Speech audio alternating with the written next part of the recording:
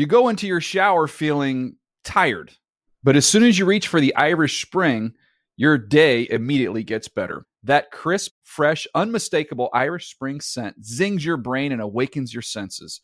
So when you finally emerge from the shower 37 minutes later, because you pay the water bill so you can stay in there as long as you want, you're ready to take on the day and smell great doing it. Irish Spring Body Wash and Bar Soap. Fresh, green, Irish. Shop now at a store near you. When you buy Kroger brand products, you feel like you're winning. That's because they offer proven quality at lower than low prices. In fact, we guarantee that you and your family will love how Kroger brand products taste, or you get your money back. So next time you're shopping for the family, look for delicious Kroger brand products, because they'll make you all feel like you're winning. Shop now, in-store, or online. Kroger, fresh for everyone. What do the most successful growing businesses have in common? They're working together in Slack. Slack is where work happens, with all your people, data, and information in one AI-powered place. Grow your business in Slack. Visit slack.com to get started. Hey guys, you know what this playground could use? A wine country, huh? A redwood forest would be cool. Ski slopes! Wait! Did we just invent California? Discover why California is the ultimate playground at visitcalifornia.com. Welcome to the NFL Players Podcast. I'm Aeneas Williams. Today I'm hanging out with Tim Grunhard, and we're going to talk about the hard times that he experienced in the trenches. We're also going to find out he's dispelled the myth about the offensive lineman being the most intelligent position players on the team, and then he gets the chance to be the 46th player inducted into the Kansas City Chiefs Ring of Fame and their Hall of Fame. Let's listen in. Tim, I always see this exchange with the quarterback and pointing out the Mike backer, so to speak. Yeah. Was that as prevalent during your day as well as relates to you setting the line? Yeah, even more, I think back in the day, the quarterbacks nowadays have a lot more responsibility. And I thought it was always important for the center to kind of just take that away. Howard Mudd, who was my offensive line coach, God rest his soul, just an awesome, awesome person. He said, listen, you've got to be confident in your calls and you got to make the right calls. But more importantly than that, just make sure that the guys next to you believe in you and understand what you're trying to get across to them. Right or wrong, you all got to be on the same page. And that's something I learned early. And I learned that from Mike Webster, who was my mentor. He was with me 1 year in Kansas City. I was so blessed to have a Hall of Fame type center to teach me. Listen, I never played center. I showed up to minicamp my rookie year out there. I was drafted on the University of Notre Dame. And I was sitting at my stool in the locker, and Howard Mudd came up to me. He was spinning a football.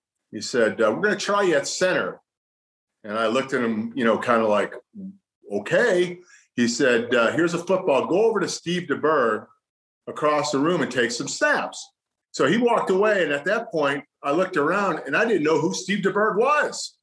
I went to Jonathan Hayes. I knew his brother, Jay Hayes, who was a coach of mine at Notre Dame. And I said, Jonathan, which one is DeBerg? And he looked at me and shook his head. He goes, rookies. He's the guy laying on the floor across over there at his locker. So I walked over and everybody's calling him Bergie, but I was a 21-year-old kid from the south side of Chicago. I wasn't going to call Steve DeBerg Bergie. So I walked over and I said, Mr. DeBerg, sir, Howard wants me to take a couple snaps with you. And his California boy brogue that he had, he goes, okay, man, let's go. And he got up and, he was nice enough, but you could tell that body getting up off the floor, there was aches and pains and grunts and groans and joints that were making all these weird sounds. And by the way, when you're a center and you play center your whole life, you kind of get used to that feeling of the center quarterback exchange, which is a weird feeling, everybody out there, for anybody who's never played center, to have some guy's hands kind of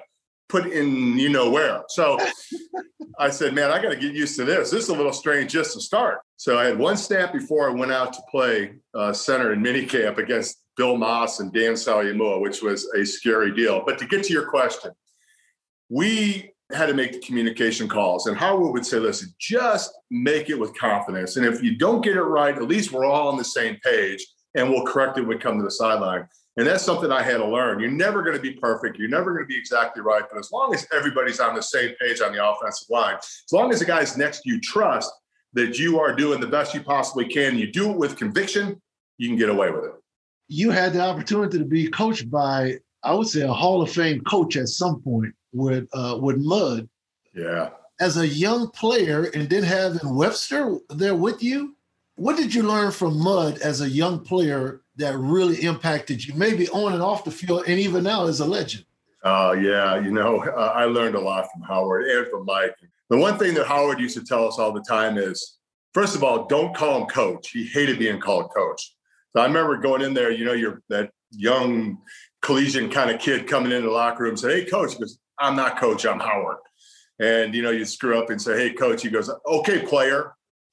So he would, make sure that you were kind of on a first name basis, which to me was very foreign coming from University of Notre Dame. So he said to me, he's like, listen, I want you to finish your plays. I want you to do the best you possibly can. You're going to make mistakes, make them aggressively. There's nothing perfect in the game. You got to go to the next play. You're going to mess up. Everybody knows. I mean, you're going to have bad plays. You're going to have bad series. But you got to go to the next play. And Howard really taught us that. And he was such a positive man and a guy who played the position and was just so smart and just had such a big heart. I was so blessed to have Howard as my offensive line coach. And Mike Webster, real quick story, was playing against the Denver Broncos about halfway through the season. Earlier in that year, my father passed away, so went through a tough time, kind of going back and forth to Chicago to take care of him and my mom and get that taken care of. And then we're playing the Seattle Seahawks and fell and tore a thumb muscle and had a cast on my hand. And so we're playing against the Denver Broncos. And Greg Cragen is just taking it to me. I mean, he's just kicking my butt. We've all had those games where, you're just like, you just can't do anything right. So in the middle of a series, and I know most people know this, but maybe not, you don't take offensive linemen out in the middle of a series. It just doesn't happen. So Mike came out and tapped me on the shoulder and said, take a break. Marty wants to give you a little break. And I thought, oh my gosh, here I go. I just lost my dad, just had surgery. I'm sitting on the bench. I'm going to get cut. I think I just bought a house in Kansas City. And all these things are going through my mind as we go into the halftime. And I'm sitting at my locker and Mike's sitting right next to me. And at that point, Mike takes his shoes off and his socks off and takes his tape off. He's done that before. Mike is, if you ever saw Mike Webster's feet, they're all gnarled and beat up. 18 years of playing football for the Pittsburgh Steelers in the cold weather, getting stepped on and gnarled on and all that kind of stuff. So I thought, no big deal. So at the next point, he took his jersey off and his shoulder pads off. And at that point, I noticed something was different. And so did Marty. Marty said, hey, Mike, what are you doing? He goes, I'm not going back in. That's your center. You put him back in. And at that point, it was like Rocky 2, when Adrian woke up and told Rocky, just win, Rocky. I got up and I went out and I had a great second half. It really saved my career. So both of those two men, Howard Mudd and Mike Webster, were so instrumental in my career. One of the things that, and Will never admit this, but I helped him when he was a young player to get over adversity, because Will Shields, even though he's a Hall of Fame guy, he has some crappy plays too. Right. You just talked about the power of a great teammate. So sound like a great teammate, it lifts you up. That's critical, right? How do you approach that as a legend? Are there people that lift you up now? Absolutely. Many, many people. And, in Kansas City, we have a program called the Kansas City Chiefs Ambassador Program. And it's basically all the older guys that are retired and a bunch of guys that we get together and we have meetings and we go out and we do charitable works and we go to high schools and we speak. And like Mike Webster said, football ends for everybody, some sooner than others, but it ends for everybody. You have to find something to fill that void. We do these charitable events and everything else. And we also get an opportunity. We know if somebody's hurting, if somebody's struggling, if somebody needs some help, especially during COVID, some of the older guys couldn't go shopping. It's been such a blessing to have the ambassador program in Kansas City. Why are the offensive line considered the smartest position players in football? Because you know what? We never get to score touchdowns, right? We never get to do any of the fun things you guys get to do. So what we do is we have this persona that I think we made up, that we're the smartest guys. Because we need something, right? You got the defensive linemen. They're the toughest guys. You got wide receivers and running backs. They get to score touchdown. Quarterbacks, they're prima donnas. The defensive backs, they get to, have interceptions and go maybe score. But offensive linemen, what do we have? The only time we know we did something well is when nobody notices us. So we made up this persona that we're the smartest. So I'm sticking with that. The unique bond between offensive linemen are different. Tell me about that bond. Offensive line is like a hand, and then you make a fist. It's 5 as 1. We saw the Super Bowl this year with the Kansas City Chiefs. They had a couple of their fingers were missing, and they really couldn't make that fist with all 5 guys because of injury, and they struggled in the Super Bowl. So 5 guys with communication, 5 guys with dedication, and 5 guys that really and truly know each other and love each other and will do anything they possibly can to help each other out.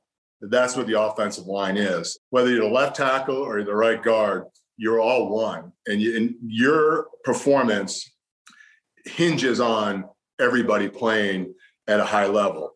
And it's like a microcosm of life in a family. When one person's maybe struggling or one person's not having the kind of success, we all are affected.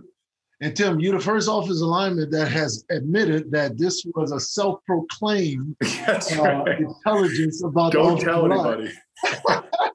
They coming after you because they swore by. They even came up with stories. I actually thought it was true. Well, if you believe it, it's true. So that's what we believe, and that's our persona. But the offensive line, it's such a great family and a great way to go about 11 or 12 years in the NFL like I was able to do. So coaching as a high school coach, how have you convinced the kids to not just rely on strength and agility, but also their intelligence? Because I would still say, Tim, there is a level of intelligence at that position. I took over for a program at a small school in Kansas City. It was known as a basketball school when I took over the program. And the first thing that I had to get across to the kids, we were always going to be the smallest guys coming off the bus. I mean, we were going up against some of these big schools, and we were always going to be the smallest guys and the slowest guys. And that's not really a good combination, small and slow. Right. But the one thing I told the guys is you'll be the best prepared, and you will understand the game better than anybody else. And, it's the mind controls the body, like Lou Holtz used to say to us all the time. The mind controls the body. And it really does. If your mind tells you can do something, if you really and truly believe that you can win, if you really and truly believe that you're the best prepared, then you are. And that's how we kind of got to the point where we won some state championships, is because the guys really bought in. They understood the game. They understood the importance of understanding the intelligence of a football team and a football play and a football game. How did it feel when you got the call? You will be the 46th player inducted into the Kansas City Chiefs Ring of Fame. What do you feel getting that call? I was so humbled. I'll never forget the very first time I came to Kansas City. It was for we call it the Red Coaters, but it was basically kind of a group of businessmen that backed the Kansas City Chiefs. And there was a luncheon, and Carl Peterson flew me in to do the luncheon. So I walked into the stadium, and Carl took me for a little bit of a tour around, and he pointed up to the Ring of Fame and all those players' names. And he said, we believe by drafting, and you could be one of those guys, but it's going to take a lot of hard work and dedication. And it's going to take a little bit of luck, not getting hurt, obviously, but we believe you can do that. And at that point, that was really what I wanted to do. I wanted to get my name up there. I wanted my name to be up there for eternity. But it really happened at the perfect time for me. When Clark Hunt called me and told me that I was going to be part of the Hall of Fame and Ring of Fame of the Kansas City Chiefs, my kids, who I had 3 Division I athletes, 2 swimmers, and a football player, and they really understood at the age they are now in their 20s, they understand how hard it is to play sports. They understand the dedication and the pain and the injury and all the different things you have to go through in order to get to that level or get to a point where you could be considered one of the best. And maybe when they were 10 or 11 or 12 years old, they wouldn't have understood that. So it really worked at the perfect time. My kids were just as thrilled as I was that their dad's name was going to be up there. And they said they just can't wait to walk in maybe someday with their kids and point up and say, there's your grandpa's name. Then what has the Chief organization been like? What has it been like for you? It's been a big family for me. I'm from the south side of Chicago, and my wife is from New Jersey. So when I was drafted by the Kansas City Chiefs in 1990, I showed up there. I didn't know anybody. I didn't know where I was at. I didn't even know where Kansas City was. I still maybe don't know. It's either Missouri or Kansas, not quite sure. But, I didn't know anybody. And the Kansas City Chiefs, and really the Kansas City Chief fans, kind of took me under their wing. And going through 11 years of playing for the Chiefs and winning a lot of football games, obviously not winning the big game. And the Chiefs did it a couple of years ago, which was awesome. All we really wanted to do back in the 90s is take the Lamar Hunt trophy and hand it to Lamar Hunt. Wow. How great would that have been? We never were able to do that. But, the fans and the fan base and the organization, they were always behind those teams. They were always making sure that we understood that, hey, listen, we know you're not happy, but you guys are doing the job. Job is well done. But it's been a big family. It's been great. Kansas City is a special place. It really is. We're kind of right there in the middle. We're right in the middle of this country, kind of the heart of the country. And the Kansas City Chiefs are the heart of Kansas City. So we consider ourselves the heart of the NFL. What are some of the things that the organization, have you tapped into any of the resources, whether with the trust or with the league or the Chiefs organization as a whole? The NFL just had a motivational speaking and digital analyst class. I hate to say it, but it was out of USC. I just can't admit to any of my friends that I went to a class at USC. But that was an awesome 4-week class that we took and learned a lot about, motivational speaking, how to put together speech, how to use this social media stuff. You're a little bit older than I am, not much, a little bit older, but this social media stuff is brand new to us. I Twitter, Instagram, Facebook, I didn't know the difference between any of them. So taking advantage of that program and understanding how to use social media to brand yourself. And then more importantly, just being a part of the NFL legend community and having to see guys that, that you get it. We get it. We've been through it. We've had those fourth down situations that we had to convert, whether it was on the field or in life. And we can always kind of bounce things off of each other. And that's been a great thing. It's just using the resources of the NFL. Plus, I went down to Tulane, which was awesome, and did a whole big physical down at Tulane through the NFL programs. And they check everything. And it's like getting a 21-point inspection with your car. You get all your pieces and everything looked at, and it makes you feel good. And how was that experience? Oh, man, it was crazy. They x-rayed everything, and they put you through MRIs and also with psychologists and psychiatrists and all kinds of different. It's a 2-day intensive physical, which I suggest any guys out there, please, please, please do it. They will pay for everything. You just have to get down there. 5 years later, you go back for a checkup and they can compare some things. If all my guys out there that have been out there, and, we always worry about hearts and brains and joints and all those kind of things, get it checked because you never know what you're going to miss. How has transitioning been for you as a legend? Well, it was tough. Football was, that was my life. I loved to play football since I was 10 years old until I was 32 years old. I played football every fall. So what really helped me was getting into coaching and coaching kids and giving kids an opportunity, giving kids a vehicle to use football to maybe go to college or give kids an opportunity to learn lessons through the great game of football. But, it was a tough transition. And I think we all go through it. I'll be brutally honest with you. I hated my 30s. 40s and 50s been a lot better because, 30s, it just felt like, the thing that we love was taken away. And, it was nothing we could do about it. So, you struggle with that. And I think the older you get, the more you understand there are other things and there's other things you can do and pass it on and try to help other kids or other people to get through their tough times. But I will tell you right now that the 30s for me, when I retired at 32 and they took away the thing that I loved, it was very, very difficult. And I'm glad I got through it. What would you tell the current players who's headed that direction? Well, I think the NFL and the NFLPA have done an unbelievable job. I don't think that there was the resources when I came out 20 years ago that there is now. And I just give Roger Goodell and all the guys in the NFLPA so much credit for, putting together these programs, whether it's continuing education, whether it's if you need to go talk to somebody, they're going to pay for it. Wellness programs, a lot of guys would balloon up. I ballooned up. I got up to 340 pounds after I was retired.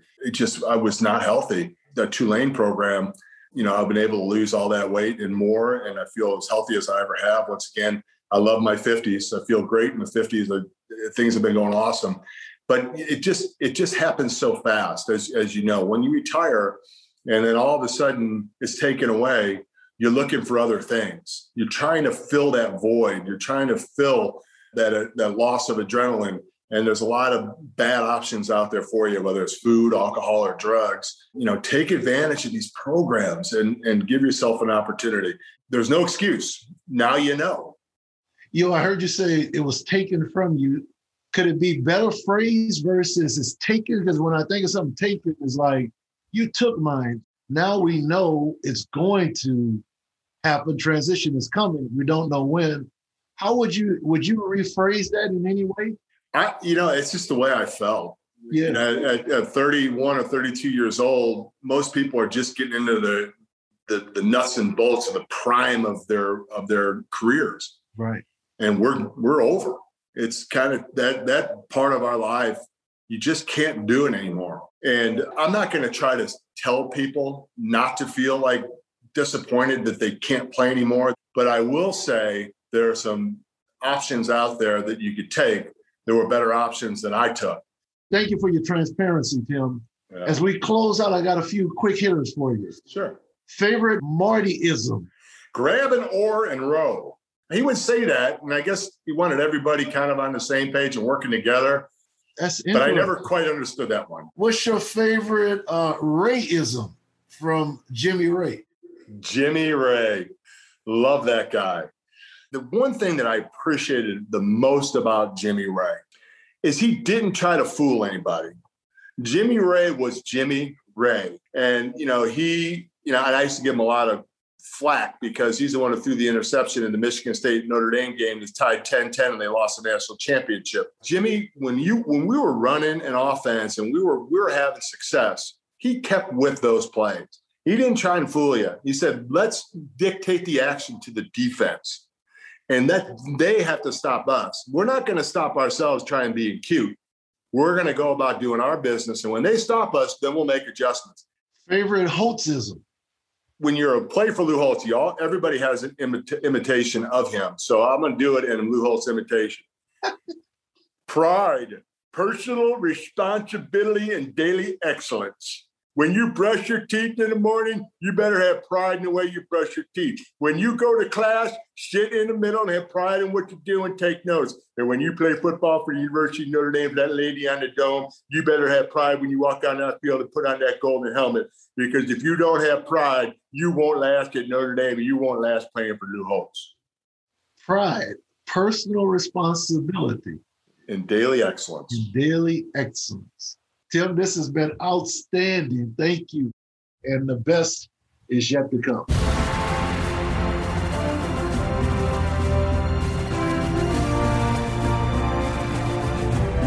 To provide feedback or request a topic for discussion, email us at nfllegends@nfl.com.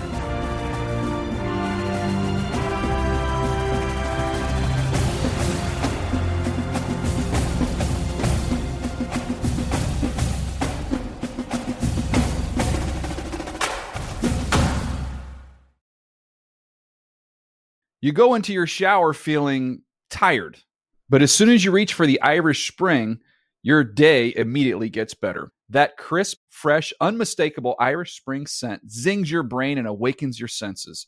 So when you finally emerge from the shower, 37 minutes later, because you pay the water bill so you can stay in there as long as you want, you're ready to take on the day. And smell great doing it.